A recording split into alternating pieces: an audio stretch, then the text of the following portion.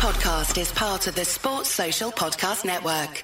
It's time to get your checking account to zero with free checking from PenFed. That's zero ATM fees, zero balance requirements, and zero time spent waiting for your paycheck to direct deposit because you can receive it up to 2 days early. Open your account with just $25 and see how big zero can be. Apply online today at PenFed.org/free checking. Early direct deposit eligibility may vary between pay periods and timing of payers' funding. To receive any advertised product, you must become a member of PenFed, insured by NCUA.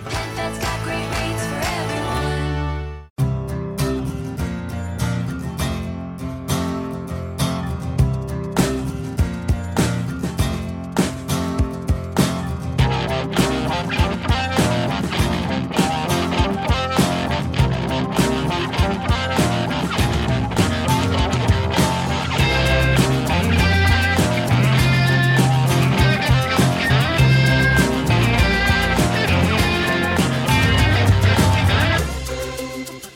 Yes, welcome to the 5-Year Plan Podcast. Hey! Pod 200! Hey! 200! Get me a pint glass. Baby, you and me, I don't know the words. Oh, it's Pod 200. Kevin has quite literally popped open a bottle of Prosecco as well and is pouring it as we speak. Sponsored, of course, by Vector Printing. For your print and embroidery needs, go to vector.co.uk, and that's Vector with a K! And JCIS, the global research and brand consultancy from South London. Visit, hang on. Visit jc-is.com. I will! Hey! 200! Hey! Before we start, it's a glass for you, James. Thank you very much. Bucket. Kevin? It's a bucket for you, Andy.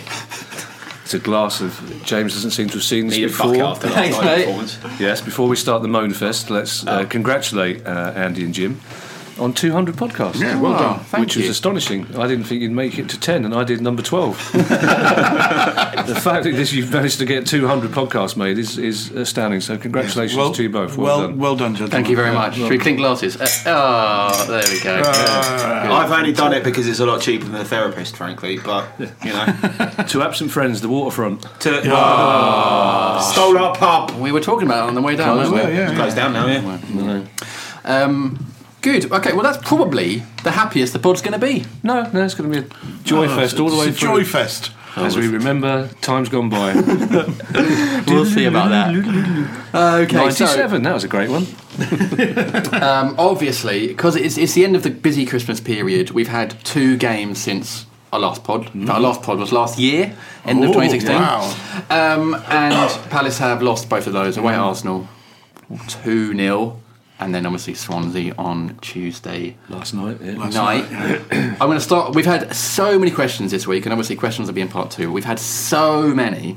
I've chucked another one in part 1. Were they all about it being our 200th pod? There were quite a few actually, and a lot of people wished us congratulations, which we very much appreciate. No, nice. But the first question. Oh, I was being facetious. Yeah, well, you Of course always you are. were, yeah. The first question is from Richard Green. Hi, Richard.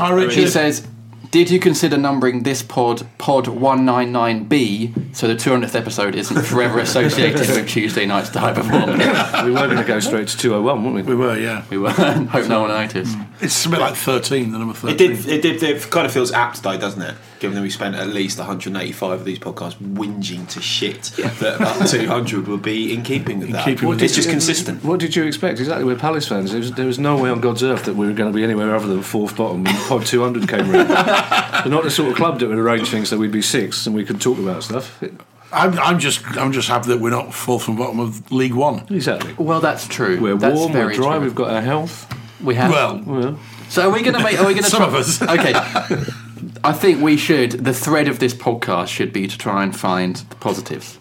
Right, it's been good fun. night, everybody. Thanks a lot. Sorry for 201. Yeah, brilliant. See you next time. Still in the cup. Yeah, well. Still in the cup. Yay. A great cup run again. Okay. No, I think we'll be mysteriously knocked out of the cup on Saturday. I think, yeah, I'd like to be. Let's start then with. Well, I was going to say the Arsenal game, but like the Swansea game is so sort of fresh in our minds. What is going wrong? What is not working? Because something is missing. Well, first of all, I'd like to thank the producer of the TV show I'm working on at the moment, who's so inept. We had to stay behind for 3 hours yesterday, which meant I didn't see the game. So it's very kind of him.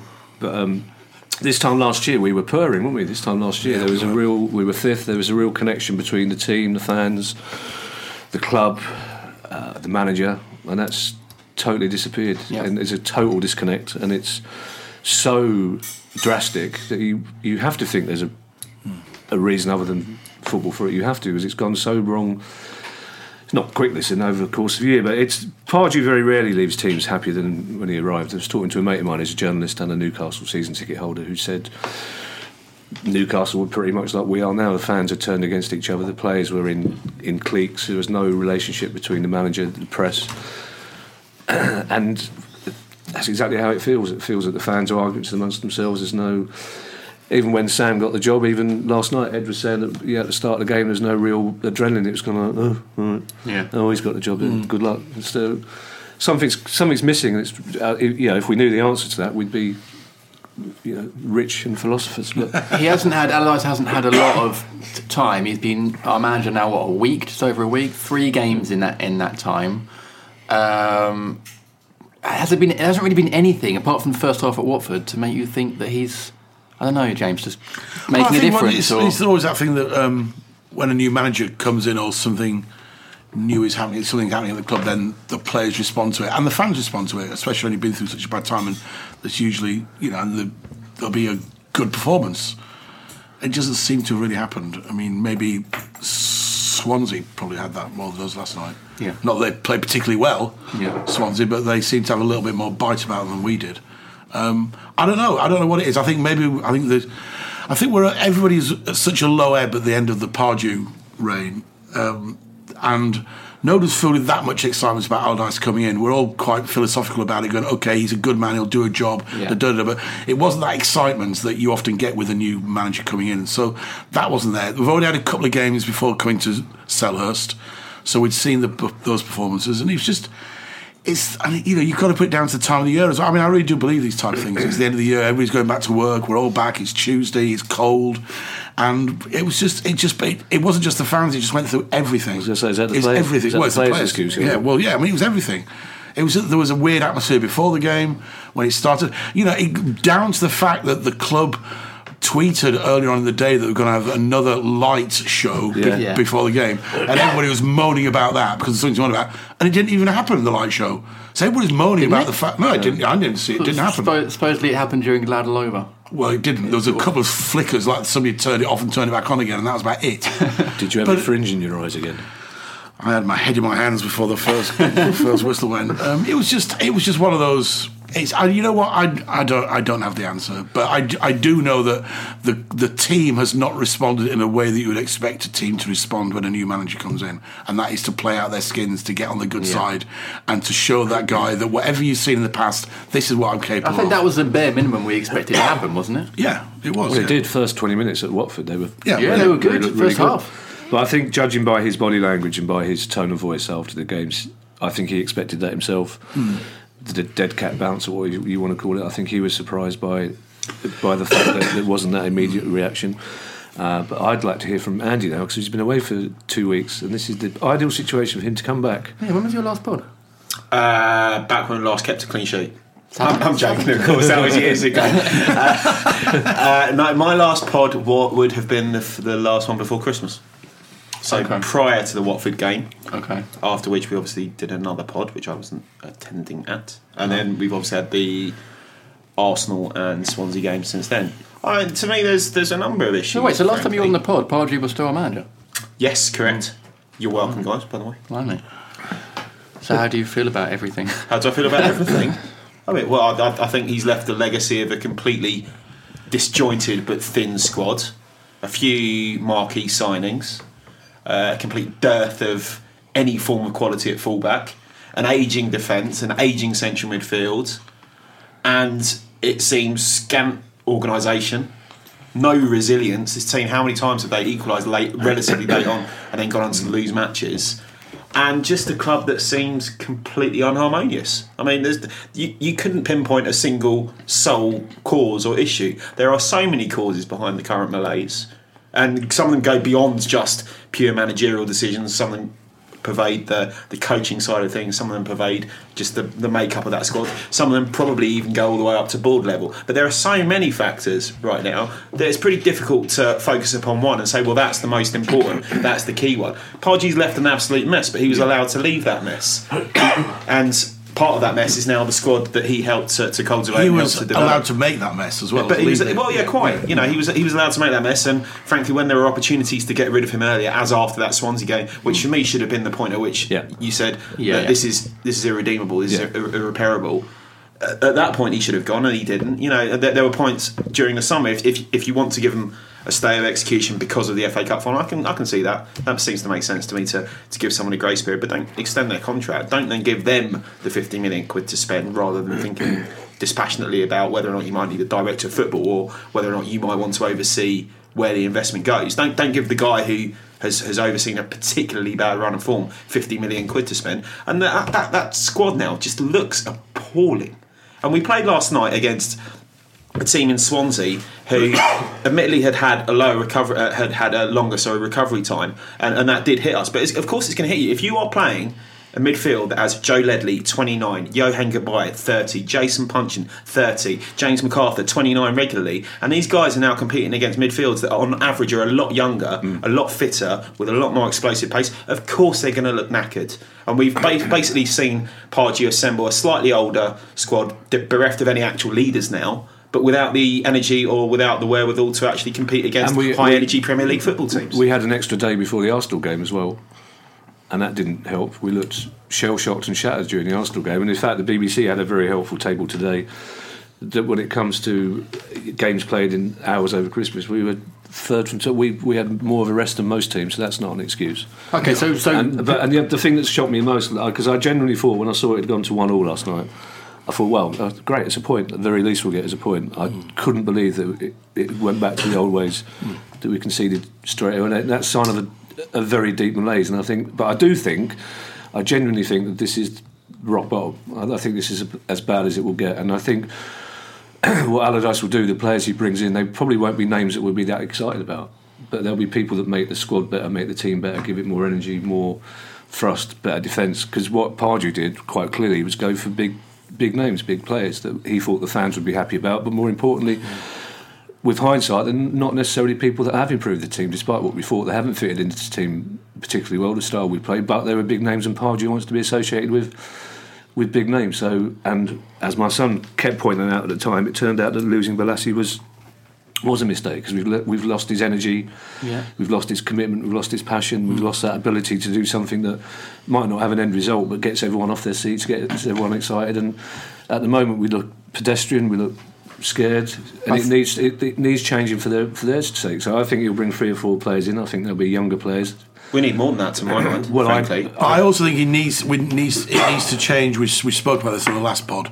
It needs to change. The whole backroom staff needs to change. It's got to change. It's all got to change. Yeah. There's too much dead wood there. There are people in there that we know personally. I'm sure people listening to this pod will know some of the people that work at Palace, and they're all good people. I'm not dissing them as individuals, but as a general rule, it's got to go. It's got to change. It's got to change now. I mean, he's got a little bit of a break now because we got the FA Cup game, which nobody really bothered about, let's be honest. He's got to sort it out. He's got to get rid of everybody and got to bring his own people in, and something's got to change, because otherwise it's just going to carry on week after week after week. It makes no sense if they bring a new manager in, but they're still surrounded by the coaches that they associate with what's gone on before. It makes no difference. No, and it means it takes him a lot longer to communicate his ideas, because he's not got people around him that he's used to. It's much harder to change the style of play, because he's got to get the coaches to change their way of thinking first. So it doesn't make any sense. And you have to, those players were part of those coaches were part of the problem. And I did some research today. Thank you very much. We have the 7th highest average age in the Premier League, which is probably not that awful. But in terms of players we sign, on average, only Middlesbrough and Watford sign players of a higher average age. Wow. And I think that's, there were a few years ago, the club made these noises about how we would only go for players who would have resale value, players who had future potential, etc. How many of the recent signings could we honestly say have genuine future potential, and that we're not signing just on the basis of the big name thing that we're talking about there, but rather who they are in the future? We balked at the potential fee for Iorfa from, if that's how you pronounce his name, from Wolves, the young centre-back. And yet we went and spent 13 million quid on Andros Townsend, who was flattered to deceive throughout his entire career, other than a purple patch of 6 months at Newcastle. And the thing about the older players is one of the reasons that Pulis and Parish fell out in the first place was that the players Pulis wanted to bring in were 29, 30, 31. And Parish said he didn't want to pay for players that age. He wanted younger players with a sell-on value. And yet he's allowed it to carry on happening. So that comes to a point, Kev, which a lot of people were talking about last night, and I've read today on social media, is one of the problems, the relationship that Parish and Pardew had. We can be honest here. Yeah, we can. I'm reluctant to criticise. I'm not saying it's a criticism. Well, it is. Criticism. Yes, it is. It has to. There's something wrong at all levels of the club. There's no doubt about that. And that we're not that professional as a club. We've talked about that on recent pods. Yeah. Season tickets not working on day one. People's pints not being ready. They're all trivial, but they all add up. Yeah. We're not professional. We don't seem to be a professional club at every level, and it doesn't seem. But that's changing. But we've often found that amusing, Kev, because we've been doing all right on the pitch. We like the fact that we're ramshackle. We like the fact that we're the indie, the indie version of the Premier League, and we like that. But when it comes down to the fact that we can't even write a decent tune, pretty much, to continue my crap analogy, do you know what I mean? It's just like, well, I don't care how good you look, I don't care how ramshackle you are. You've got to pull a few results out of the bag. I don't know if it's cause and effect, but things have changed since the American investment, and I don't know whether one thing has made that happen, or whether it's sheer coincidence, but it's changed the attitude and the tone of the club, without a doubt. It's Steve Parish has been very defensive. He's gone from a man who would happily chat on social media if he was spoken to politely to somebody who's really defensive and really quite aggressive on social media. Steve Browett has taken a complete backseat, which is a shame, because he was a proper ambassador to the fans. There isn't the same atmosphere about the club from top to bottom, or from the fans. The media are not, we're not popular with the media anymore in terms of all those articles about the atmosphere, etc., etc. And yes, it's come from somewhere, but I don't know. And Parish and Pardew's relationship was an issue, without a doubt. Of course, it is an issue. I'm not saying that's the main reason, but all these, as you say, all the little things. It's. I think one of the dust has not quite settled from last night's performance and from the months leading up to it. But I think one thing that we've all realise, that as Andy was just saying just now, it's not one thing, it's so many different things. There's all these little things that individually you can just brush to one side, but all of a sudden when all those lines collide, all those stars collide, then you get the big bang, and that's what's happened. And and as you said earlier on, it feels like we're at rock bottom right now. We're not literally rock bottom of the league, but as a club right now, it feels like we're at rock bottom. Well, there's a really good article in the New York Times this week about Conte at Chelsea, and effectively saying he's not done anything hugely revelatory or revolutionary in terms of any single decision, but he's made 100 little things better. And Palace are almost the mirror image of that. There seems to have been 100 different things that have been made marginally worse. It just contributed to this perfect storm at the moment of stuff going wrong. Well, if that's the case, then it's quite difficult to really blame anyone then, isn't it? Because if it is lots of little things going wrong at the same time. Even simple things like, there was an article in L'Équipe, French sports newspaper. They got in touch with me because he wanted to write an article about the famous Palace atmosphere, and in the course of the interview with me, he just went, it's going to be really difficult because the two games I've been to, it's no different to any other game. But the interview that Steve Parish gave of him, he just wanted to talk about the circumstances in which he might sell the naming rights to the stadium, which is like, at a time when things aren't going well on the pitch, don't start talking about selling the naming rights to the stadium, because that's the sort of thing that we take really seriously. The kit turned out to be a big issue, and it shouldn't make a difference, but it is the sort of thing that, again, another tiny little difference that somebody should say, it's not a Palace kit, and it does make a difference, just a 1% difference in terms of the support. It's not a Palace, and all these little things do add up, but essentially I think it's going to take Allardyce some time to undo the damage that's been done to the players' morale, to the players' confidence. What happened to Scott Dann, a player that we were all indignant about, wasn't near the England squad, has suddenly turned into Yeah, and he's an experienced player. He shouldn't be falling apart. Well, yeah, but he doesn't look like a natural leader. And Pardew again has well, I know he's now gone, and I'm loath to sort of talk about it ad nauseum. But he's yet again had instances where he's shorn the dressing room of the big characters and of the leaders, and you then end up with Scott Dann doesn't look to, I would say, most reasonable and objective fans like a natural leader on the pitch. I mean, he seems to be struggling in that role. But that shouldn't affect the way. Well, I suppose it would affect if he feels he's got a responsibility to lead. Then maybe it would affect the way he plays. But again, I'm fairly convinced that Pardew got rid of the leaders, the big players, because it helps him to be the alpha male in the dressing room. Possibly, yeah. And if he's bringing in people like Benteke, of course they look up to Pardew because he's brought them in and he's paying them a lot of money. So it is a combination of things. But I do think it will. I do think it'll improve. I do think we will probably not be in the FA Cup after next Saturday, and I don't think many of us will mind. I think by the time we get to play West Ham, we will have 2 or 3 new players in the team. Based on past record, he'll play an absolute second string as well. I think he probably will up there. Yeah, I don't think it bothers him. I wouldn't be surprised if Scaroni starts, for example. No. Does it bother you? Like, given current circumstances, does it bother you guys then if we don't go for the cup? No. Obviously, I want Palace to win every game, but it's hard to say. It's impossible to say last year whether it affected our league form, but it's highly unlikely we'll get to the final, so let's not worry about it. Let's get it over and done with now. Quick, short, sharp, surgical blow and move on. And I think clearly Allardyce, as he said himself last night, he doesn't know his players yet, despite the fact he's supposed to have done this dossier for the Americans, but it's quite clear he doesn't know the players very well. I think it's quite clear from what he's saying that we do need some energy, some youth. Certainly the fitness will improve. That might take 2 or 3 weeks before it does. But is that one of the main issues? I had that written down as a note because the fitness seems incredibly poor, doesn't it? And we seem way behind everyone. Swansea, and the worst team in the league. End of the first half at Arsenal we looked. And my New Year's resolution is to watch away games like a grown-up on TV, which I do. Fucking purgatory. It's horrible, isn't it? I remember why they doing it. But at the end of the first half we looked exhausted, and the pundits all mentioned it. We looked punch drunk. We looked, and that was as far from a Palace performance as we've seen in the Premier League, even under Holloway and Warnock. The lack of fight in the first half, the lack of ability against Arsenal to be able to react to what was happening, the simple fact that they couldn't deal with the 2 fullbacks at Arsenal, just pushing us back all the time. Yeah. The lack of passing, the lack of effort from Benteke. But how long does it take to sort fitness out? Because that could take a while. That's not an overnight thing, surely. Well, it could take a while, and the fact is that initially it might do more harm than good for a couple of weeks while they're exhausted while they work it. But we've got 2 weeks, or nearly 2 weeks, to the next game, and then we have got West Ham and Everton are quite tricky games, but then we have got 6 winnable games. Swansea, I know, but I think it's slightly different now. The other thing about Swansea last night, of course, is that they might be short of confidence, but no one's worried about coming to Sellers Park anymore. No, not at all. Not one bit. No one. And even with sound, they would have watched the Arsenal game and gone, they're there for the taking. I think you've got to go further now. I think clubs are now positively looking forward to it. Yeah, that's a good point. Yeah, good point. But then I guess that's sort of cause and effect of the team not winning and playing badly on the pitch, because you could, in a way, say, okay, well, maybe the fans have a share of the blame because the atmosphere isn't like it was. But is that maybe just a reflection of the fact that it's all a bit kind of meh on the pitch? I don't think.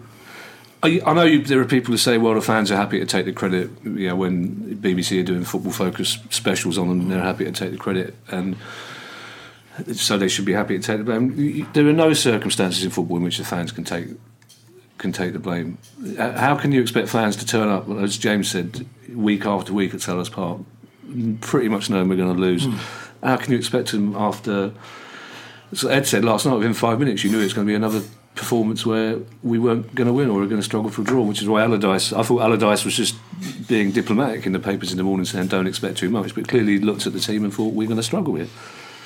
I was surprised. It's a good team. I was surprised. One thing I did surprise us. I meant Palace. One thing I did surprise us is that Allardyce didn't really leave the dugout for about 30 minutes last night, maybe even longer. I don't know if any of you noticed that. He didn't against Watford, hardly at all. Just didn't get out. And I don't know, and I know managers have their own ways, but for me, if you're on the pitch and you look over and you see our manager shouting and bawling and getting involved, you know, we all look at the likes of Klopp and Conte, and we all want. Pulis used to do that a lot. Pulis used to do it as well, and you love seeing that. I don't know. Maybe I'm just picking holes, but it just seemed. Or maybe he's just sat thinking, this isn't my team yet. I'm just looking at it. I'm working out. I think that's what it is. I think to me that looked like a man who felt that he couldn't shout at them. Yeah, possibly. He felt that the confidence was too fragile. I think that's a man who's looking at the players he's got, who's deciding who he's going to bring in, where he needs to bring in, and in the meantime he doesn't want to alienate any of them or distress them. And it sounds a bit odd because they're not talking about 5-year-olds, but I think that's what it was. Right. I think we all expect to see him shouting and bawling, but against Watford, loads of people watched it around here. Everyone said how passive he looked, but that's because we were playing quite well and won them up. And then his comments after the games have been quite, calm and measured, and I think he is taking stock. And I think you'll see that when he's got his own players in. He's only a week into the job, isn't he? So. Yeah, and the fact is that most of he nearly always wins his first or second game of his new jobs, but then there is a period where they don't do that well. So it might take some time, but if ever, you'd rather he was with us. If Hull were bringing him in, you'd worry. If Swansea had brought him in, I'd worry. So you'd rather he was with us. Yeah. But I do think he needs the chance to bring his own people in. Well, he has got a chance now, hasn't he? Yeah. I mean, I'm not sure how much money he's going to get given, but I've got to take exception to JD's point that we're a good team. I think all evidence points to us not being a good team. There are a couple of good individuals there. Can I add a caveat on paper? Because it is it's a good squad. The fact is that we were the best squad we've got for ages. But we were a decent team. That period before that ended with the Everton game, before the second international break, when we won, 3 and drew with them, and we looked a decent team then. We did. Against Everton away, we deserved to win. We were playing half decent football. The defence looked all, and that's what makes me wonder what happened for this catastrophic change to something's happened, hasn't it? Something's happened behind the scenes. Because it's not a gradual deterioration. It's just right from the West Ham game. From the very first minute, we were on the back foot against West Ham.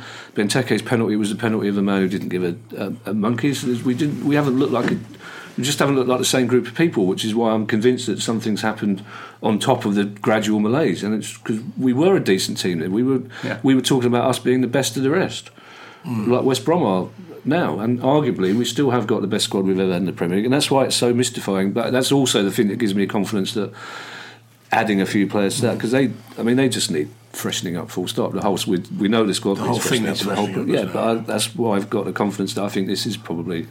I know it's tempting fate as a Palace fan to say this is as bad as it's going to be. I think we're beyond tempting fate. I do think, and the fact is we're not in the bottom 3 yet. Our goal difference is good. I think we are one of the 6 teams that could go down, which gives us a 50-50 chance of staying up. I think there are teams that are worse than us, and I think undoubtedly. I think last night's performance, if there is a consolation, it's Parish and the Americans will realise that they've got to give Allardyce exactly the money he wants to get the players, and they've got to be bought in now as well. That's the thing. Now rather than on the 31st of January. Yeah. And I think he knows. I think he's got a fair idea of the players he will want to bring in already. I think he'll have had that idea before he took the job, and I think Parish just has to basically sort of admit that things have gone awry and just spend as much money as he can on rectifying it. We have at least got the money, so we're told. I was going to let you come back in because I interrupted you and you were saying that my point was poor. Well, no, I just think that it's turned into such a dysfunctional team that I find it difficult to sustain the argument that it's a good team anymore. You look at it, and 2-3 years ago, people would have been absolutely delighted in most teams in the Premier League to have Cabaye or Benteke in their squad, and perhaps for the 6 months that Townsend was performing at Newcastle, we've been happy to have him in their squad, and Zaha's been playing really, really well. But other than that, you look at it, the thing that struck me with their winning goals, if you watch the camera angle from the side of the pitch, the absolute state of that defensive line is Kelly was is beyond belief, and that I know that teams can get that wrong, but we get that stuff wrong so consistently that this is not a bunch of players who are functioning as a unit. Whether you want to even look at individual components of it and look at the defence in isolation or the midfield in isolation or the attacking 3 or all 3 in conjunction, none of those components of that team at the moment function well together. So even though there are some individuals that the likes of Hull or West Brom might go, yeah, I'd really like him in my squad, I don't think you can say at the moment it's a good team. It played well in very small spells at the very start of the season. It played very well it got good results under Pardew the first half of last season, but ultimately, the more prolonged periods and the norm has been for it to be a poor set of performances and a poor set of results and a team that doesn't look particularly functional than vice versa. The first half hour against Watford, Townsend, we all said, there we go. Townsend's back. Great. Cabaye played a bit further forward. The goal was really, really well taken. But as soon as Benteke missed the penalty, you could see their shoulders go. I mean, we've talked about the fact that Gomez shouldn't have been on the pitch. That's neither here nor there. You could see them drop. And the fact is, Delaney, I was really surprised when Delaney gave the penalty away. He looked like somebody who didn't give a toss, basically. And the penalty against Watford, I mean, that was irresponsible it was bad defending from Delaney. He'd already been warned by Clattenburg. And you could see they were just so deflated after that goal went in. And again, the fitness at the end of that game looked really suspect. So, can I? And when you're not fit, you make mistakes. Your concentration goes.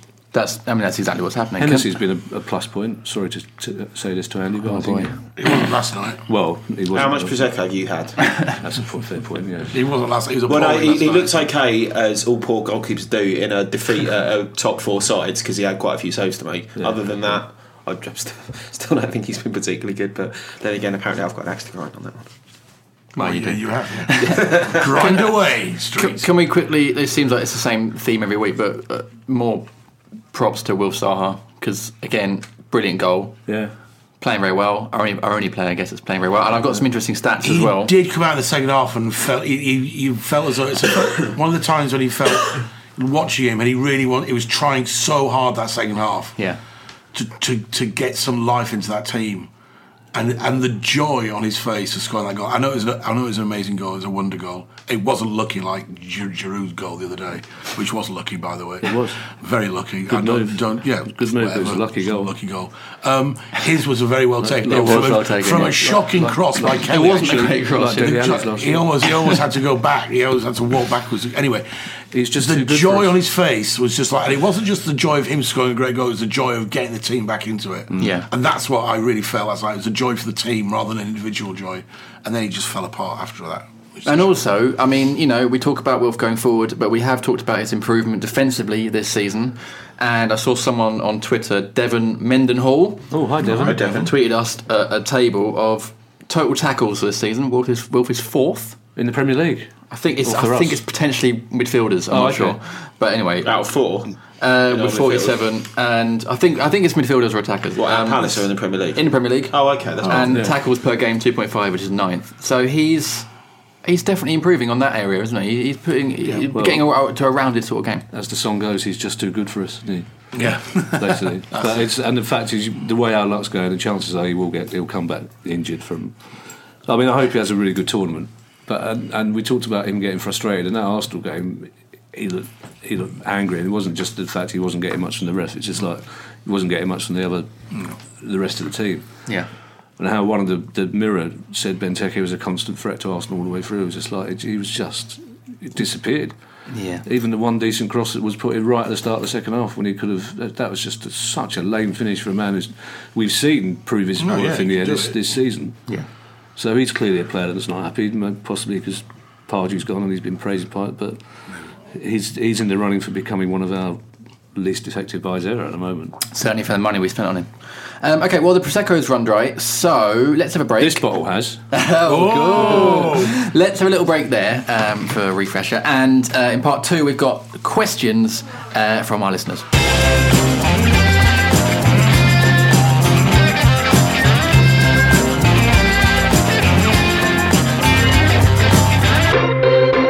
Welcome back to the 200th podcast of FYP Podcast. That was flawless. You had one thing to do. Hooray! Expertly timed. Second bottle of Prosecco is. There's plenty of Prosecco, open. By the way. There's about 4 crates of it. It's the cup final Prosecco. I laid it down specially. Which cup final? The Zenith Day. There's 12 bottles of brown ale. There's 12 bottles of brown ale left from the Zenith Data. Okay, we have so many questions. I know we're sponsored by anyway. Oh yeah, that's we are sponsored, of course, by Vector Printing for your print and embroidery needs. We've only had 199 Don't talk over them. No, Don't talk over the sponsors. We didn't have sponsors in the first one. No, he didn't. No, we didn't. We had a free bottle of beer. We are sponsored by Vector Printing for all your print and embroidery needs. Go to Vector. Vector.co.uk, that's Vector with a Hey. and JCI JCIS, the global. Oh my god, seriously. JCIS, the global research and JCIS, the global research and brand consultancy from South London. Visit jcrnice.com. John won't mind us drinking over his. No, John. Nah, he won't mind at all. Can I just say, I saw JCIS last night after the game, and looking very resplendent in his Peaky Blinders hat. Yeah, it's a good hat. Yeah, good It's hat. a great good hat. Very angry. Very angry. You know those cartoons where they have The Peaky Blinders or John? No, John's very angry. Well, they lived you know, in Birmingham, you so know they when were they have like smoke coming out of your ears when you're really angry. That was him last night. Maybe it's just steam. Very, So cold. very, very blue language, which I can't repeat. Unsurprising in the circumstances. Okay, we have had loads of questions from our listeners. The first, well, it's not really a question, it's kind of a statement. So it's not. We haven't got a load of questions. I've got a load of statements. We've had so many questions, it's the most we've ever had for a podcast ever. So really? thank you to everyone. We can't read them all out, obviously. More than but in podcast 3. we used to make make them up. didn't you? And Yeah, that used to The first, I was horrified to find that. I know, out. it's really Come on, not right. we've is it? got to crack on with them. Corruption in football. The first one is from Aaron Thundo. Hi, Aaron. Hey, Aaron. He's just put the crying emoji 21 times. Why 21? I've just done loads of crying Couldn't emojis. fit 200 in. So Fair enough. Sorry, you can't say crack on with the questions because we've got loads to get through and read our list of emojis. Good point, Ed. it's 2016. No, it's not. It's 2017. The next Holy question shit. is My crikey. right. This one is a question. How did he get 200 of these on it? I thought that was quite apt. You know, crying emojis. wasn't. Not even he doesn't know what day it is. He doesn't know what year it is. Okay. Wow. Right. The first actual Mind you, question. Chesham, they might not have got to 2017 yet. The first Maybe question. 18, Still 17. burning witches. Okay, we do actually have a question, and it is from Wishcoin. I wish. I wish. Oh, I wish. It said, "Why are you seemingly willing to ignore the moral implications (in brackets) over his entire track record of the Allardyce appointment?" We didn't really sort of cover Allardyce No, much that's in a the fair last pod, point. so Fair point. That's a fair point. I will take this question on the pious moral sanctimony of that particular questioner. It wasn't found. There was no evidence of any form of wrongdoing in the Telegraph's recent investigation, firstly. Secondly, if you're going to level any form of accusation at Allardyce, you probably need to look at whether or not you're being consistent with other previous managers whose names shall remain undisclosed and redacted for the purposes of this particular passage. Secondly, if you even want to go back to the Panorama investigation of 2006, subsequent report on that was more about conflicts of interest and then perhaps not acting in the best interests of Bolton Wanderers than any form of endemic corruption. Never been found guilty of any form of corruption offence, never been charged for any form of corruption offence. So all you've basically got is a bit of a stench coming away from this Telegraph article recently and the amount of moral indignation that there was on social media that surrounded it. I don't particularly like Sam Allardyce. He's not a particularly likeable chap. He's fairly arrogant and not, you know, the sort of person who endears himself to a lot of people. sounds like a former Palace manager. Well, quite.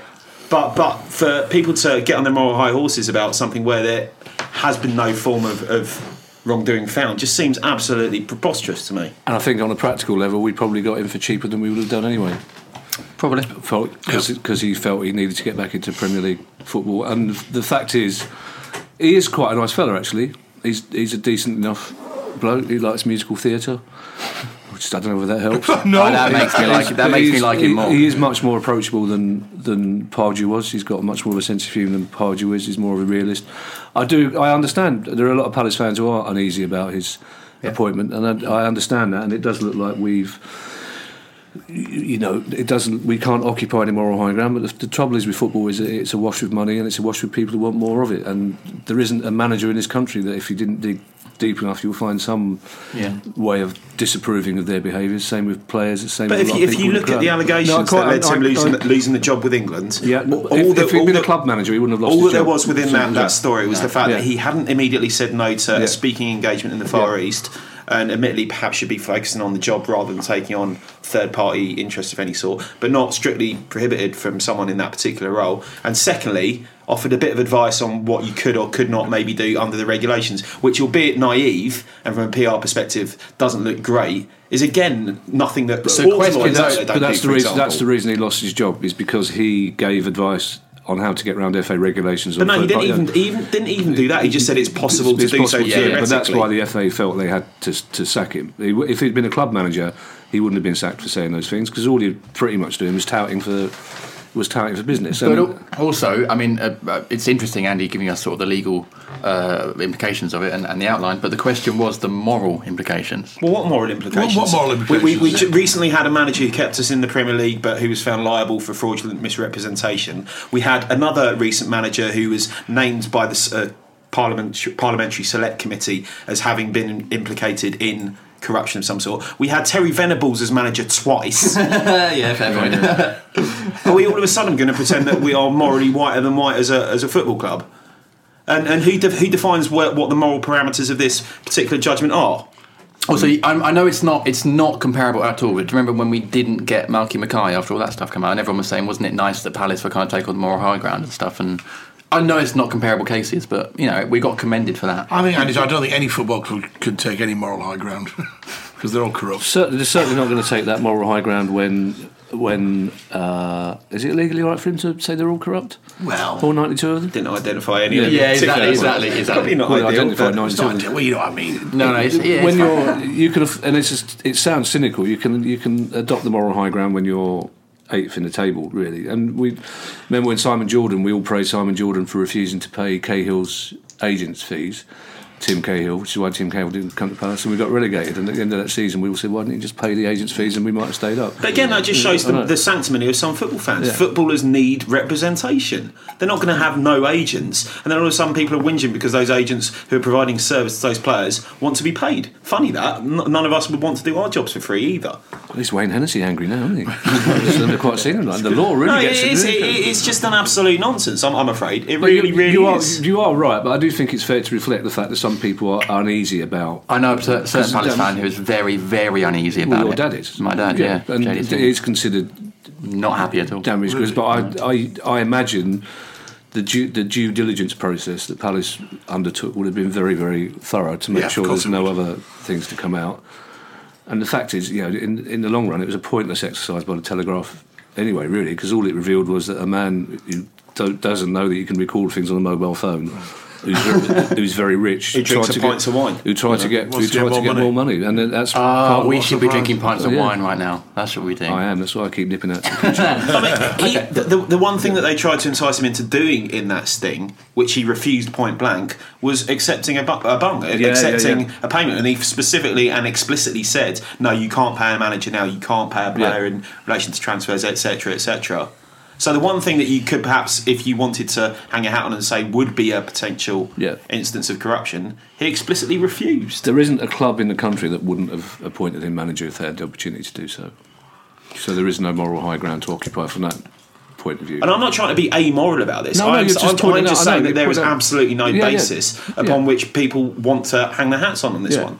Because if you look at actually what was alleged back in 2006 and what was actually found and what was alleged in the recent Telegraph's thing, there's just not a great deal of substance to it. And I'm not saying that, I'm never going to be one to completely exonerate someone and say that they absolutely have never done anything wrong at all and are morally whiter than white. I don't know. I've not got a clue. But neither does anyone else. Yeah.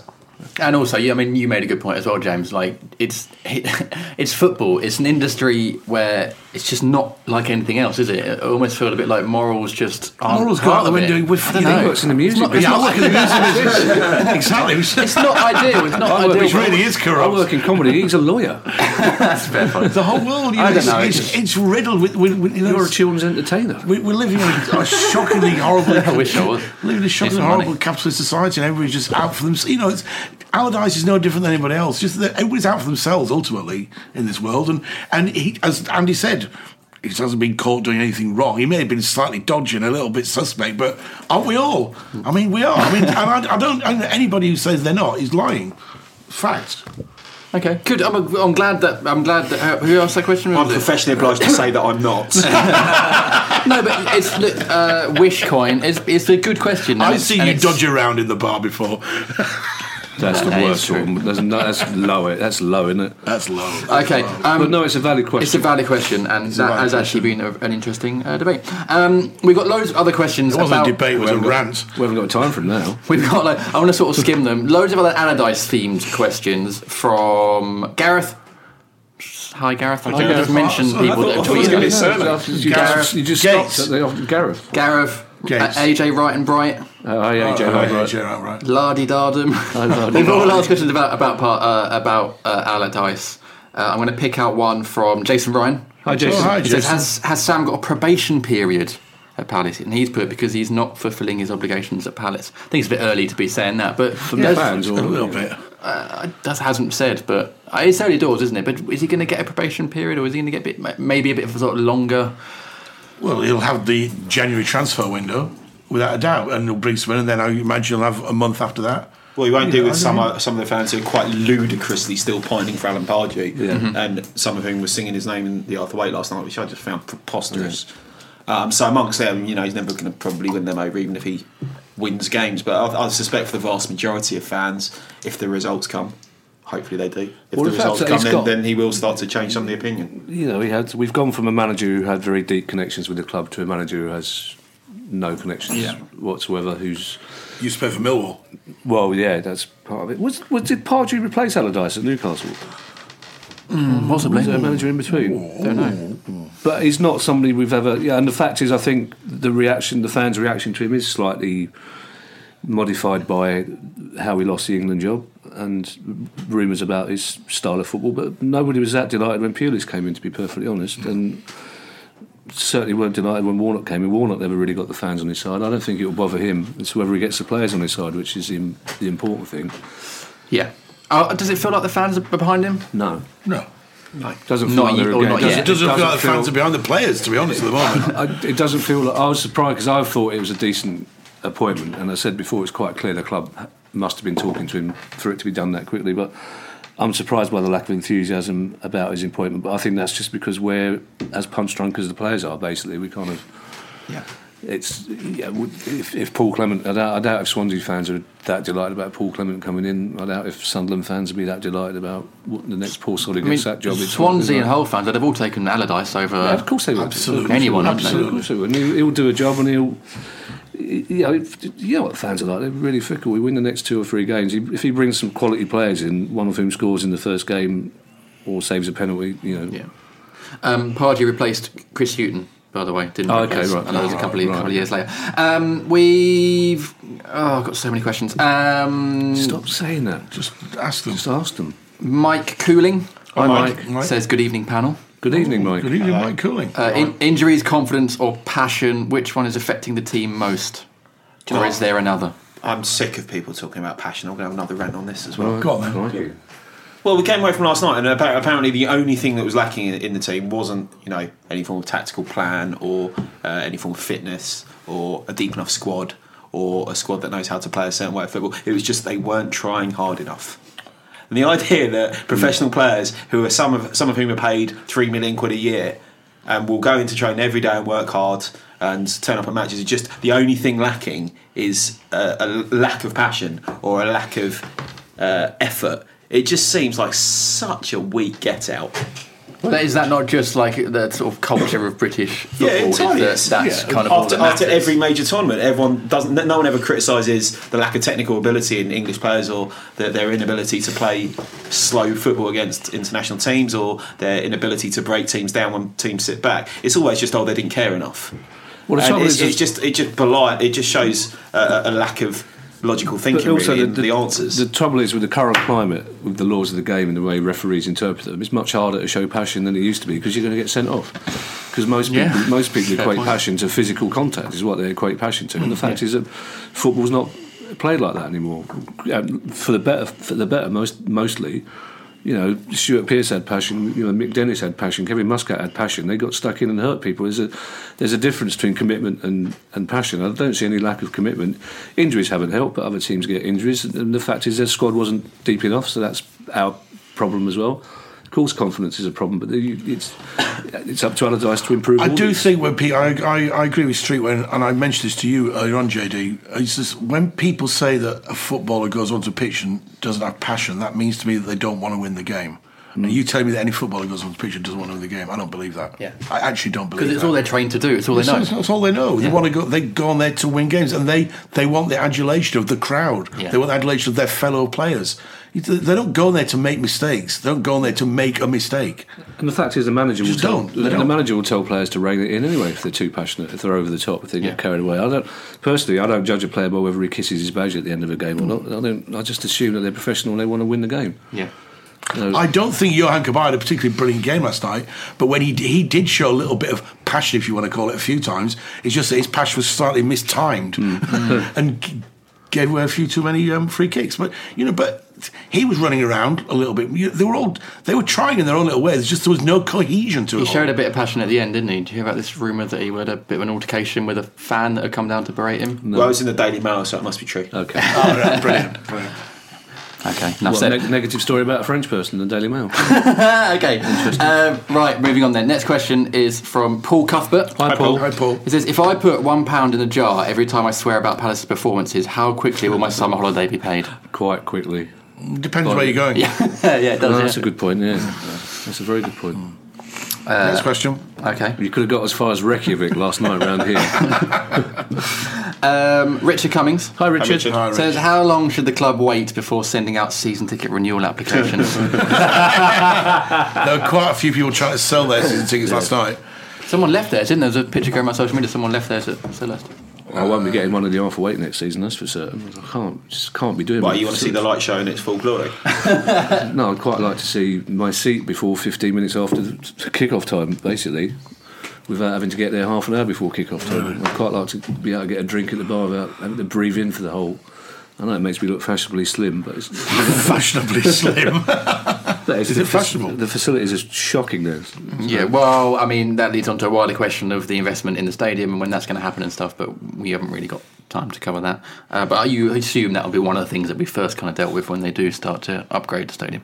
Well, I hope so. I don't know where they're going to go. They can't go backwards. I don't know where they get the space from, but they need to sort something. Well, no sort of planning applications gone in yet because I'm a real nerd who has an alert set up for Selhurst Park planning applications. So nothing's gone in. So do it's you obviously, really? yeah, I actually do. So when there was a plan to, Excellent. I love him. I'm not even surprised. I love streets. I've also got. He just does all those nerdy things that we'd like to do but don't know how to do. Well, just them. don't. Yeah, I don't want to do these. No, I don't want to do like that. to do. I've also got email Somebody alerts else set tell up for me. Company's House, so I know if either CPFC Limited or CPFC 2010 Limited have filed anything. Wow. Top level nerdery. And you live there. with a woman. Yeah, I know. That's amazing. Do you look at trains as well? She's very, very short-sighted. Oh. In a number of ways. Gary Carter. Ouch. Sorry. Ouch. That wasn't very nice. Tonight. Oh no, sorry, I'm only joking. No, Gary, you're not joking. I am joking. I've seen your act. Stop. Hi, Gary. I haven't. Gary Carter Hi, Gary Carter. says, how funny do you find it Very. that Palace fans think Benteke is poor? Back four lump it up to him, forgetting that he has 2 feet to play with. Well, Allardyce made this point, didn't he, in his post-match comments that effectively you're wasting him if he just put it into his head. And Yeah. Didn't he say something like, I didn't? He said no one told him to do that. So they lumped it up. Who's telling him to do that? Indicating he obviously didn't tell him to. If you say that's what he said, then I believe you on that one. But all I saw in terms of the tweets was him saying, he's going to react well if you put it into his chest, then he can actually bring the ball down. But if you're just hoofing it up to him, what's the point in doing so? And effectively, if you're going to do that, you may as well have bloody Alan Lee up there. If there's going to be no one closer and all you want is someone to win some flick-ons, you could have any striker in there. He's the sort of guy who does need genuine proper service into him. Well, also, I think there Yeah. might come a time when Allardyce finds a way to play 2 up front. Yeah. Whether that involves playing 3 at the back, but I think Benteke needs 2 up front. But I think that's an interesting question. But I think that it almost comes back to the passion thing. I think we all thought that we were getting a player in Benteke that could make something out of nothing, that could do what Costa does or Ibrahimovic, that could use his strength, could use his power on the halfway line to win a 50-50 in Sergio. We haven't seen him. We haven't seen him do any of that really. We've seen him score a couple of really good headed goals. We've seen him waste 2 penalties. Is he not that kind of player then? When we're learning he's just maybe not that sort of player. Well, he's not getting service. He's not getting service either from the wings or properly from the back four of the midfield. But having said that, he's also not looking for the ball. He's not closing down. He's not doing the other stuff that players. There's a lot of players who are asked to play up front on their own in the Premier League when they're not suited to it. But the one thing they will do is the ugly things all the time. And he doesn't close down the centre backs. He doesn't. Wickham's energy. Wickham was non-stop. Cameron Jerome was non-stop. Cameron Jerome's not 10% of the player that Benteke is, but he never stopped. Fraser Campbell came on against Arsenal and covered more of the pitch in 15 minutes than Benteke did in the first part of the game. It's like, again, whether it's confidence, he doesn't look like a player who's that bothered. Basically, he looks like a player who was brought in by Pardew and told that he didn't have to do anything other than put the ball in the back of the net and everybody else would do the work for him. Which he has still done for us, hasn't he? He's still scored. But yeah, he has. But it's an interesting point. I'm not entirely sure. Well, there's two other Benteke questions that I'll just chuck in. One from Pasta Pocket. Hi, Pasta. What a name. It says Benteke as a lone striker isn't working. That's true. Where do we go from here? And as an add-on, Well, Crystal Palace as a football team isn't working. It's not let me just down to Benteke. Let me just as a chuck in striker. one more. Max Matthews. Hi, Max. Says, does Fraser Campbell warrant more game time, possibly over Benteke, on current form? No, shaking if the answer to the question is Fraser Campbell, then we're in a parlour state. And the trouble is, again, Fraser Campbell never puts anything less than a shift in when he comes on. But not Cameron Jones. But if we want to improve as a squad, these are players that shouldn't be at Palace, to be perfectly honest. And Fraser Campbell isn't going to score you 50. If Fraser Campbell started every game, he's not going to score 15 goals in the Premier League, nor is Connor Wickham at the moment, whether they start. And that's the problem. The least you expect from them is they put the effort in that we're not visibly seeing Benteke make. I think it's a very good point. I don't think Benteke has ever been cut out for a lone striker. He never played as a lone striker for Liverpool. He looks ideal. I'm not going to say Dwight Gale, as I don't think Dwight Gale will score goals in the Premier League, but he looks like he needs somebody to play off him, or he needs the midfield to be much closer to him than they are. And I do feel sorry for him to an extent, because he looked like Glenn Murray used to look like at times, just, under Freeman, just labouring on his own, watching the ball come towards him and being expected to do stuff with it. But having said that, he's not, as I say, he's not doing the other part of the game. And I do think he will end up with a partner up front, whether that's Remy or whether it's... Oh yeah, Remy coming back in. But I mean, Murray we used to say about how clever Murray was, that he might not have the pace, but he was clever at winning free kicks. And he was still doing more up front than Benteke. Well, it's into Gary Neville in the first half did his nut about Benteke pretty much for the whole of the first half. Well, that's because he's played for Liverpool. Well, possibly, but it's right from Benteke's first jump, and they showed it in slow motion about 3 times. Just went, what's he jumping for there? He's not jumping for the ball; he's jumping for effect. He's nowhere near the ball, and all the way through he kept saying, "Why is the centre back? He's not backing into the centre back. He's jumping upwards all the time rather than towards the ball." Right. And all quite interesting analysis, spoilt by the fact it came from that weasel. But it's quite. They are good points, and it's not. But it is not. It's clearly not working. No, it's not working. No, it's absolutely not working. No.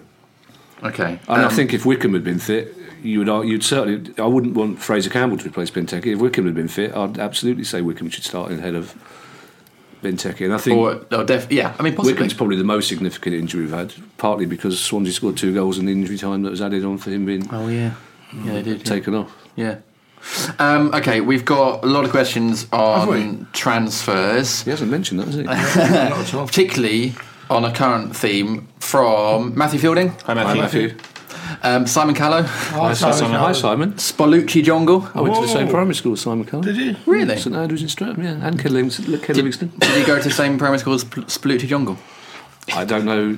I'm assuming a username. Assuming. I don't remember a kid called Spallucci. They've all well, I mean, you would, didn't you? They've all their questions around similar theme, including from Martin Patrick. Hi, Martin. Who says, would it be completely ludicrous to suggest Whoa, if this is Jedinak, that we should try and sign Jedi back from Villa? Move on. It's a valid point, isn't it? It's not a valid we point miss at him. all. I think he's one of the worst transfers out of the club in recent years. I agree with that, but getting him back isn't the answer. I mean, there is somebody to it. There's a certain fix. Jednak's become a sort of symbol for everything that went wrong at Palace, and that Pardew's reasons for selling, for what I understand, were not footballing reasons, and it's proved to be a terrible error selling him, and we have missed him. We've missed his presence around the thing, but bringing him back is a real admission of failure, really. And he's still a Championship player, and he's not going to turn things around straight away. Allardyce will have his own targets, and I don't think bringing he hasn't done a brilliant job at Villa. Villa fans not particularly in love with him. And much as I'd like to see him back, he's not the answer. He's definitely. I mean, we've definitely. I don't think selling him was the problem. I think not replacing him was the problem. Okay. Selling him, I think, was absolutely fine. At the time, we all said, we all thought it was one season overdue anyway. Yeah. Let's be honest. He took a lot of criticism. He took a lot of criticism on this pod. Yeah, I've got a lot of time for Jedi, as you all know. I like the guy. We get on very well. Really. You get on well with it. You terrified him. And I stand by this, and I will argue the point with anybody. I think it was the right time to sell him. I think we did the right thing to sell him. The problem is we didn't replace him, and that's the problem. Yeah, I agree. There's more than one Jedi out there. Hello. There's no one like him in the current squad, is there? Well, no, there isn't. Exactly, that's my point. I agree. I'm agreeing with you. Yeah, but we need to move on, frankly. Not just from I'm this tired question, of people tweeting about flipping Jedi. People were singing his name at the game last night. Yeah, it's ridiculous. He does. He is a symbol of what went wrong. And the fact is, I do think the squad were affected by the way Pardew stripped him in the captaincy before he sold him was outrageous. Yeah, because he's treating a player who in a short time became a club legend, treated him very shabbily, publicly humiliated him.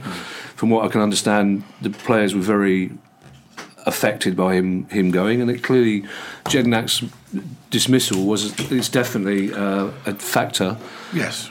In what's happened to Palace, but getting him back isn't going to fix it. Simple as that. And I don't think Allardyce is the sort of manager who's going to do that just purely to make us happy. And it also takes another place away in the squad. So Allardyce will know who he wants. And again, the other thing is, we've all talked earlier on about the average age of the squad.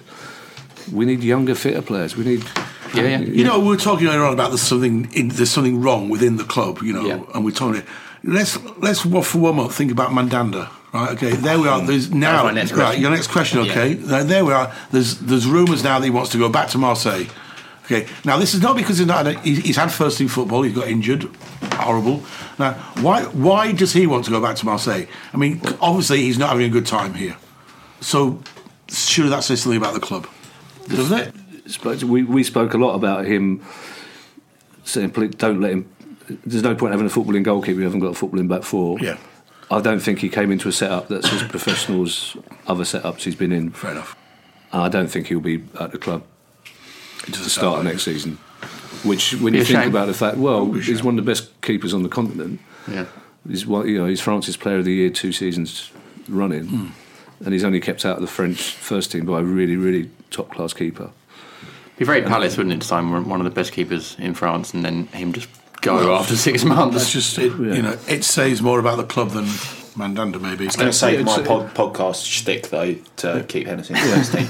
But it is another. I'd be happy with it for that reason alone, frankly. It is another thing, as James says. It's another thing on that scale of drinks not being ready on time, season tickets not working. It's just another thing of all these 100 things we're talking about. It's just very Palace to me. That question was from Michael Phillips. I'm getting fed up with Michael.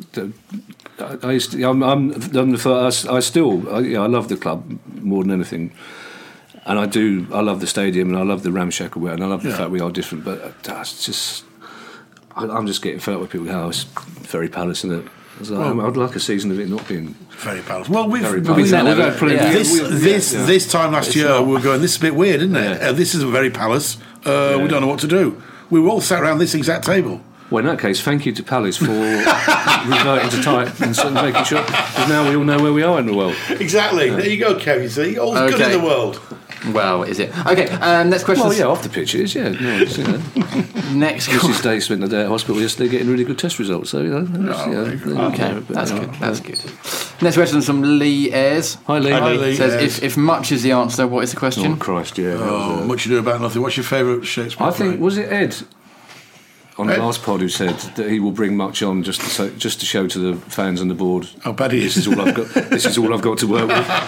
What are we doing here? And again, Jordan Much is a player that when in the Championship you go, he's all right, he'll add to the squad. But my son Travis, who's a pod regular, said to me last night on the way home from the game, he said, if you'd have said to me, Dad, at the beginning of the season that we would have a game where it was changed totally, where our game would be changed by bringing on Fraser Campbell and Bakary Saka, I would have had you sent to a lunatic asylum, Dad.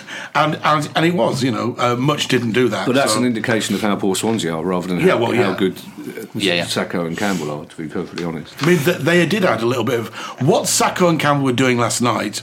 They were playing to prove something to that manager, even though it looks like Sacco's going to be going anyway. But they were proving to the manager, look, we can do this, because they've been on the fringe. That's the difference. I think the rest of them didn't seem to want to prove something. I think Allardyce might keep Sacco. I think he might. I think he's more of an Allardyce player than he is a Pardew player. Yeah, maybe. Because remember, it was Parish who wanted Sacco brought in rather than Pardew. Pardew was quite public about the fact that Parish said you can have Kabay if I can have Sacco, but I think he fits. What is it, top trumps or something? It's pretty much, well, again, it comes back to the conversation we just had. Yeah. But I think he's, with Wilf being out for not got. With Wilf being out for 5 weeks, I think Sacco's the sort of player that you're right. Allardyce will like. Okay. And he hasn't got the other thing as well. He hasn't quite got the baggage. I thought Flamini would start last night, as he hasn't got the baggage. Sacco hasn't got the baggage because he hasn't been fit. He hasn't quite got the baggage that some of the other players have been. Speaking of, it's only taken Allardyce 2 games to realise Flamini can't last more than 55 minutes. So there's something. I thought Flamini was one of the better players against Arsenal, and I think he will for 55 minutes. Yeah. Which is why he should only play for half the game. Yeah.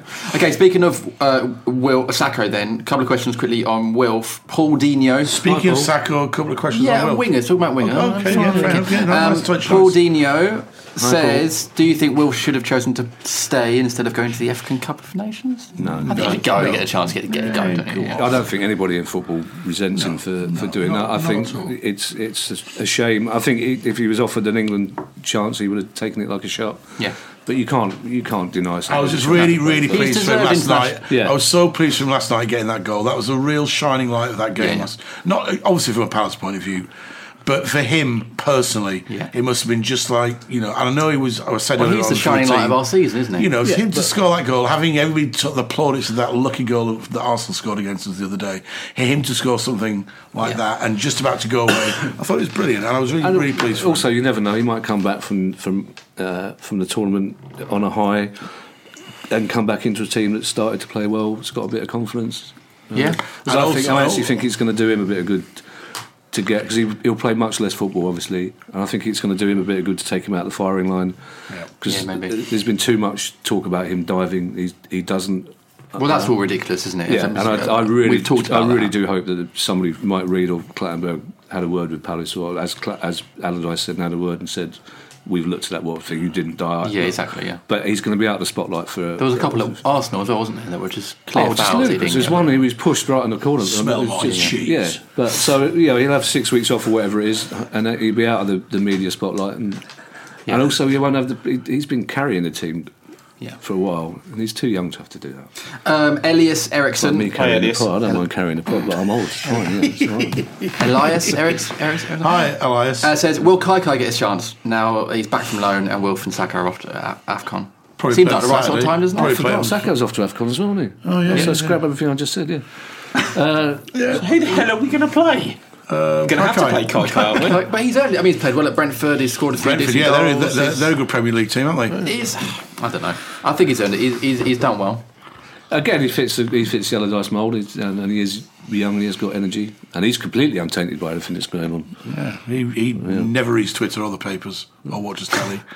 I'd like to see him. He hasn't been in a negative atmosphere. He's been at a team that are doing quite well. I'm sure. I'd like to think he'll play against Bolton on Saturday. Yeah, I agree. I think I'm playing against Bolton on Saturday, to be fair. Okay, next question is from Emma. In goal rather than Henderson. Oh my god. Jules will be in goal on. Jules will be good to get. Which would be a record, his club record, wouldn't it? He's one off making the record, I think. Julian, yeah. That'd be good. Hope he gets that chance. Next question from MS Troop. Hi, MS Troop. Says, our players are devoid of any belief or team spirit. How about a touch of hypnosis? Yeah, Malcolm Allison tried that. Remember back in the day? Did he? Yeah. He got a guy in called younger people can make a cup of tea now. He got a guy in called, when we were relegated from the old First Division to the old Second Division and weren't doing very well halfway through the season. He brought in a guy called Romark, who hypnotised the players. It was a did have an big. effect. Are you for real? It was a big thing in the 70s and 80s. It was called Romark, and it worked because we did get out of that division, but sadly by being relegated to. So no, Malcolm Allison believed in, and he was one of those, a bit like Allardyce. Allardyce is very into different techniques, science, whatever. Malcolm Allison believed in having baths with models and hypnotising players. I think you So, and yeah, I it's have a very different definition of science. Well, it's soft science, obviously. But yes, he got this guy. Soft science with Kevin Day. He got it. 7:30 Tuesday night. That's my tattoo. Soft science, hardcore. He got this guy called Romark who hypnotised the players, and then Idea for sitcom. well, Pardew got his sports psychologist, didn't he? Yeah, but That worked brilliantly. Didn't Alan Smith do it as well? Didn't Alan Smith? Again, that He worked did it. brilliantly. It's all adding up, isn't it? Or did he get a boxing? He got the. Yeah, right. I believe Hodgson did the same thing, didn't he? Yeah. Right, last couple of questions then. Wayne Hart Lovelace Hi, Wayne. says, we've lost twice to the worst team in the Premier League. Does that make us the worst team now? no, because we're fourth from bottom. Still. No, it doesn't. Because you actually play other teams as well. Fair enough. And finally then... I think we were when we lost to Swansea at the time. I think we were. It is annoying that Swansea have only got 13 points. They got nearly half of those from us. That's true. That's true. They've got 6 of their 13 points from us. That's a good point. They should have put Palace in charge of Swansea, frankly. We're better at getting a win out than anyone else has been able to. Are you guys ready for some quick fire questions? Yes. From our friend Son A? Yes. Okay. Okay, Kevin, starting with you. Oh, hang on. Let me just pour JD. JE. J.E. Right, okay, the first question is... Hang on, it's fizzing over. Go on. And here's is that Prosecco. It's a professional touch. Right, Kevin, ready? A lot of players look like their heads are down from kickoff. Is this down to lack of confidence or desire? Confidence. James, after the dire first half, when was the last time the crowd were that negatively vocal? Just before the first half started. Southampton Boxing Day. Southampton, I agree. It feels like Southampton again. Yeah. Andy, was there anything that gave you hope for the future? No. Good. Kevin, are Swansea now a bogey team? Yeah, they have been for a while, funny enough. I remember them beating us 3-0 their last season in the Championship. They played us off the bit. They are a bit of a bogey team along with 21 others. And James, finally, why does Much get any game time? I don't know, man. I don't know. I'm not a magician. Good. Okay. Final question then for Pod 200 from James. 200. It's been beautiful. Hey, let's drink it. 200. Okay. 200. What happened to the special guest? We're all here. We don't need one. The 4 of us together are as one. That was my wish. Oh, was it really? Yeah, that's what I asked Santa for. You got it as well, didn't you? I know. Thanks, Santa. Thank you, Santa. That's beautiful. The final My question big ginger Santa. is from... Viking Gold, actually. Stop stealing my gag. Viking Gold. Right, anyway. Last question from James Duffwhistle. Hi, James. Hi, James. I'm sorry I used that surname. You can get that fixed. Oh, my God. He says... Just get a better whistle. James Duffwhistle says, is 2017... oh, my God, it's all falling apart. 200 more now. This is why we don't... This is I why... want 200 more tomorrow. This is why we don't normally have Prosecco on the pod. Why? Redo this question. The final question Why? from James Pod 2 Duffwhistle. from Pod 21 is from James Duffwhistle. Just get Hi, a better, James. get a He better says, whistle. That's is... You're going to have to read it again now. No, we're just going to go straight into it. He says, is 2017 going to be even worse than 2016? No. No. Yes. Okay, on that question... So hang on, that means JD's got We've not got part 3. JD's got the casting vote. Have People don't listen into this to listen to We're JD's going to do opinion. part 3. How dare you? Yeah, we are going to do part 3. right. Okay, Is 2017 going to be better off? Yes. There you go. There you go. Good. Okay. Thank you for your questions, listeners. Sorry we couldn't read them all out, but we appreciate them. We had loads, didn't we? We had so many this week. Please keep sending them in. After the break, we're going to look ahead to the Bolton game, and we're going to be trying to find some reasons to be cheerful.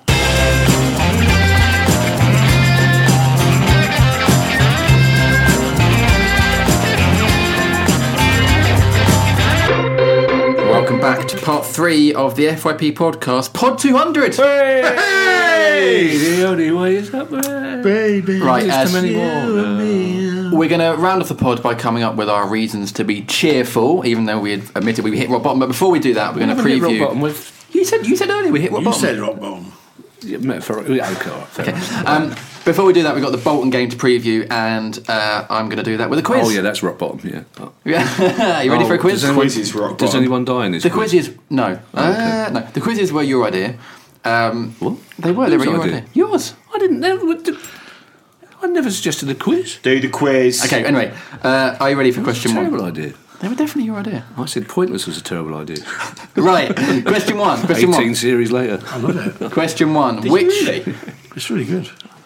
Can we... Thank you. Question one. Which youngster came on for Simon Roger in a 0-0 draw with Bolton in 1999 and was so bad we never saw him again? So you're asking us to remember somebody who played 18 minutes. Do you know, there's not a lot of... Turns out there's not a lot of Palace versus Bolton history. I'm going to have to call Neil the Fish because he's the only person who's going to know this. Sean Hankin. Sean Hankin? Come on. We've never had a player called Sean Hankin. Yeah, we have. we have, He actually. came off the bench. He was really bad and then never played for Palace again. He was a striker, wasn't what he? sort of life he Midfielder. must have had at school. Okay. Imagine growing up at school being called Hankin. Anyway. Oh, my Lord. Next question.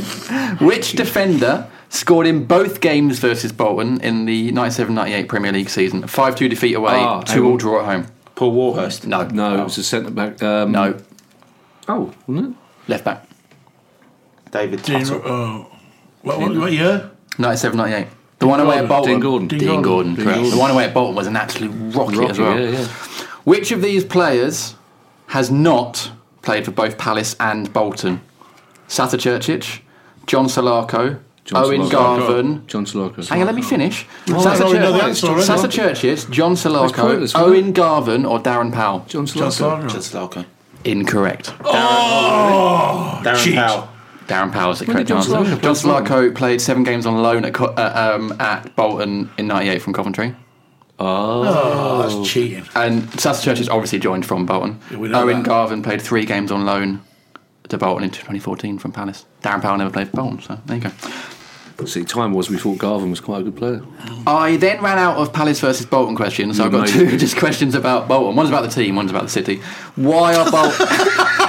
That's really good for a Palace podcast, isn't it? Okay, it's just quickly. Why are Bolton called the Trotters? It's not a city. Because they used to not play in a town. Peckham. Incorrect, obviously. They were Del Boy's favourite team. Their former ground, apparently, It was a sheep. It was on a pig was farm. near a pig farm, and stray pig bulls farm, used to end sheep up in the farm. pig pen, apparently. So, I knew that. Yeah. Question 5. And What- they were much funnier to be only fools and horses fan. Yeah, definitely. What is Wouldn't reckon it special? was funny if it came up and slapped him in the face. This is, I know I this wish it question would. is going to go. What is special about people from Bolton? They're not from Burnley. I think you'll find that's not a quiz question, more of an open-ended No, inquiry. because it Bolton relates has got a rather to a lovely- fact. It's got a rather lovely town hall, actually. They're not from Bury. Okay. It relates- It's got to be it some. relates to a specific It's fact about got to be some people- Lancastrian. They get really grumpy if you say they're from Manchester. But it's incredible. Probably true, but that's not what I'm looking for. The answer I'm looking for is, according to an online survey carried out by the British Association of the Advancement of Science, Boltonians are the friendliest... Is that Kevin Day science or actual science? Let me finish. Soft Boltonians are the friendliest people in Britain. Based on what? I've just told you, based on the British Association of the Yeah, Advancement what of do they Science. base it on? Science. What are you saying? That's a brilliant question, actually, isn't it? Yeah, Kev, fair Well, enough. there you go. You know what? I reckon there's Turns out they're very funny. They're very, I reckon there's a friendly. TV show in that. Is that a study peer-reviewed? Yeah. I don't know. I just got it off the internet. So probably not. Oh, hey, the internet never lies, does it? That's 2017 in a nutshell right there. I don't know, just got it off the internet. Okay, so there you go. That was my there's no Bolton. such thing as truth anymore, is there? That was my No. Bolton. It's all- Come on, you can probably assume that something from the Fake quiz. British Association of the Advancement of Science is probably fake true. news, fake quiz. Never been that friendly when I went up there. Okay, anyway. Mind you, that might have been down to my attitude. Yeah. Shall we preview the Bolton game quickly, even though we kind of wrote it off earlier in the pod as probably going to be a second string? Well, let's see probably how going friendly off. they are then by calling them all a bunch of. Whoa, Kevin. He's getting Larry now. He's had 2 glasses of... Well, I just Permain. object to other people being called the friendliest people in the country. Hey, look, I'm not calling them that. I'm just saying it's based on yeah, the reported British that. Association. I mean, you're not of making the Advancement case for of Science. Norbury that well here, are you? He's giving us free He invites booze. you round every week to his house. Yeah, you want a free pizza and booze. I've given I you didn't say you people weren't the lot generous, I free. said you weren't friendly. Take this free Oh, no, stuff, fair you Objection overruled, yeah. Thank you very much, that's why there's the big bucks. Oh, God. Okay, right. That's a very good point. Thank you. Before we move on to our reasons to be cheerful, let's preview the Bolton game quickly. We assume second string. We hope possibly Julian in goal get the record, but we We assume think. it's going to be a game that they're going to try and sweep under the carpet and get out of the way. Yeah, I think we'll try and win it. I'd like to think that the players on the pitch will try and win the game. Yeah, but I think it's one of those games that the BBC will, I'm sure, have one of their graphics that says, potential upset. And it's not really an upset. Would it be an upset? No. Well, are they doing well, Bolton? Are they in the Championship, Bolton? They're doing well, Bolton, yeah. They're in League One, I think. They're in League One. Don't know. They're in League One. They're having quite a good season. They're in League One. They're doing quite well in League One. They're having a good season in League One. Are they really? Yeah. There will be more. There will be more attention on Allardyce, won't there? Well, Allardyce going back, but also the fact that we're cup finalists, so there will obviously. Oh, of course, there's always a bit of I remember that. Bit of attention. Was that in? They are second in League One. Yeah, they're second in League One. So, and they'll be up for it. It'll be their first big crowd for a long time. So they will 100% be looking at a scalp and looking at a win. Definitely. And they can take all they want because it's not going to be a scalp. It's going to be more like a few cuttings on the barbershop floor. Wow, that's poetic. That's nice. Wow, thank you. Shall we then? I was all right till then. I think it might be quite interesting as a match because I'd expect the likes of Kai might get a match. Yeah. Ladapo, who's now back, I think. Yeah, may end up getting a run out. I think it would be quite an unconventional. Possibly Remy on the bench. You don't know. Possibly Remy on the bench. I could see it based on how Allardyce has approached the FA Cup at previous teams, as I said on the previous parts. I could see it being quite an experimental team. Actually, I think wasn't the team at Southampton third round last year pretty experimental in Sonogo play when we won in third round? Sonogo played a lot though last season. No, Sonogo would have gone by then, but I think we had season before when we won. When we won in 3-2 and Shamat scored twice. I think that possibly was it. Because last season Pardew just come in, hadn't he? So there were 2 seasons ago. Yeah, of course it was 2 seasons ago. Yeah. Was Pardew's first game? Was it Dover? It was Dover, which I think was today, 2 years ago. Yeah. Wow. So there you go. On this day. On this day. Really? Do you remember that? We haven't got time for that. On this day. We've not got time for that. So good when we used to on this day, wasn't it? Really on this day is much better than the quiz. So this is I don't understand why he's The quiz was your idea. It was not my idea. Anyway, I don't understand how he's got the energy to look up quiz questions, but not on this day. Round off this 200th pod with some reasons to be cheerful. Reasons to be cheerful. Part 3. Because we said Palace are rock bottom, and we agreed that we'll try and find some reasons to be looking ahead. I tweeted out. We've had loads of people responding. Chris, that was my idea. Yeah, it was your idea. Definitely my idea. It was. Chris Buss. That's where you're getting confused. Chris Buss says, I have no words. Do you have any words or thoughts that might provide a modicum of comfort, hope, and potential joy? And we do, because I've asked loads of people, and here are their reasons to be cheerful. They've really sucked all the life out of this part of the pod, haven't we? Put me off by coffee. Really cheerful, That's loads of people, they're really cheerful. Put me off. Like Wilfred Owen. We'll see you. Right. A weary Wilfred Owen after a hard day writing poems in the trenches gives his little...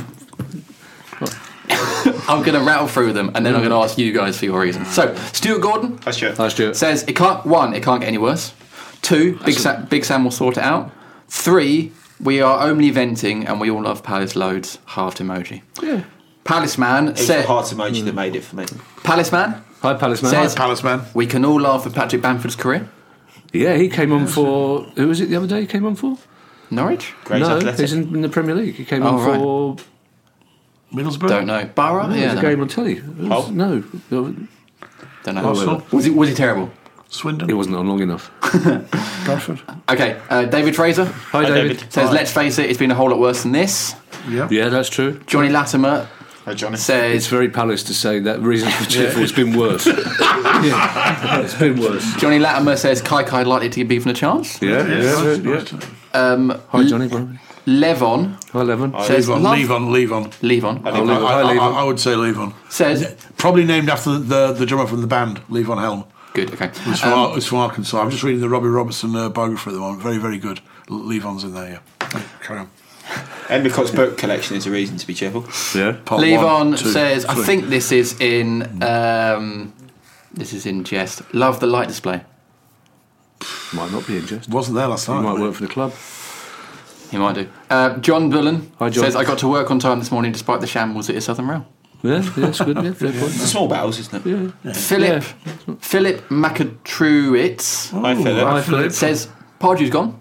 Hey! He's put a question mark over that. Is there some doubt as to this? No, he knew that JD would muck up the pronunciation. Yeah. No, he's not a question mark after his own name. No, it says Pardew's gone. He's Pardew's gone question mark. But I think he means he's Australian. It's a suggestion. He's Australian. Pardew's gone. Okay. We've got lots of Australian listeners. We had you annoying all the Americans the other week, and we got him going on all the Antipodeans this week. We got our listeners left. Okay. They're at work now anyway.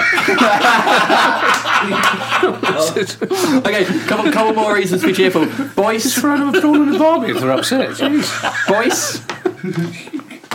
Hello, Boyce. Hello, Boyce. Says Sam has a club tie. Yeah, he does. Yeah, but he's eating it. Oh my god. Pint of wine. Yeah. Says I can go back to being the only Palace fan at work. Oh. And season tickets will be cheaper in the Championship. Yeah, good point. Yeah. Good point, yeah. Edward Porter says Hi, Ed. Zaha. Oh wait. James Jeffrey says for a long distance Palace fan, the reason to be cheerful is in the Championship I might be able to buy a ticket without planning 20 weeks prior to the game. Good point. Yeah, good point. Very good point. Ben Allen says no more fluffy isn't life great clips from the social media team. I want footage of players vomiting blood after a double training session. That's great. Very good. Joel, That's the best yet. Joel Legate Joel. says the Bovril was quite nice last night. What are you getting bottled in? You always can't get any half away. This is a great name. Supportive Chubb Is there any other sort? Hi, Chubb. says High support. says Zaha is less likely to be able to move clubs once he's injured in the first game of AFCON. Come on. That's on. negative. But in the same vein, and the last reason to be cheerful is from Luke CPFC. Hi, Luke. And he says, I have a team to support in AFCON now. Come on, Ivory Coast. Smash it, good Will. point. Which is a fair point. And Yannick. What about Marley? Sacco. Yeah. Yeah. Well, So there we've you got go, two there you teams. go. What So, do they play each other? I don't See, I'm know. torn. I don't know. I'm torn already. What's the point in watching it? Thank you to everyone for those suggestions. Some good suggestions, weren't there? Very Yeah, good. very Very good. good. It made me very cheerful. What are your guys' suggestions for reasons to be cheerful, Kevin? Would you support any other team? Fair point. No, I wouldn't. I definitely wouldn't. Would you, for all the highs and lows, the joy that this team has brought us? Of course not. No, we wouldn't. We'd support any other team. No. I'm going Nick Travis. My son Travis said to me last night, he goes, Dad, you know what, I'm actually quite happy because I'd rather moan about losing 2-1 to Swans than moan about being 5th in the Premier League and not getting into the Champions League. Yeah, I agree. Good point. I agree. That makes me happy. I absolutely agree. Andy? I've got a nice new scarf. It kept me really warm last night. Red and blue? No. I don't want to become a complete social pariah. Come on. Yeah, you already are. Can you get one Palace-themed reason to be cheerful? One pat. No, I'm all out. Oh my God! Seriously. Well done, Street. We're not Millwall. Come on. What about you? That's a reason. We're not Millwall. We're not Millwall. What about you? My reason to be cheerful is that we get to still do the pod together each week. Oh, I'm welling up. There you go. I'm about to throw up. That's what you're saying. Okay, that's it. 200 gone, just That like is that. Just went like that, didn't it? Flies 200 by, doesn't it? flies by when you're having fun. Flies by. Pod 200 is done. Thank you very much. 250 will be roughly about When we're Another April year. next year. Just over a year. We'll April. be in the top 6 of League One by then. Yeah. Oh my word. Right. Okay. Thank Every you. optimist. Thank you. How are we going to go down 2 leagues at once? Because Palace will find a way. financial irregularities. Yeah. There'll be something will happen. Right, Pod 200 is done. Thank you very much Bye, for that's listening. We will see you after the Bolton game. Ace. Tiny Thank Tim all you. right over there? He's never not all right, well, is is he? he? It was all the cheerful stuff. It brings me out in hives. So, an allergy to thank you very much for listening Thank you to very Pod much. 200. I'd like to say thank you to Kevin for letting us use his house every week in, week out, and to his lovely, long-suffering wife for feeding us and drinking us, and for Hey, right. Get in here now. And I'd like to thank the Here, good here. people of Norbury. Here, thank you. Right, see you next week. Bye, bye.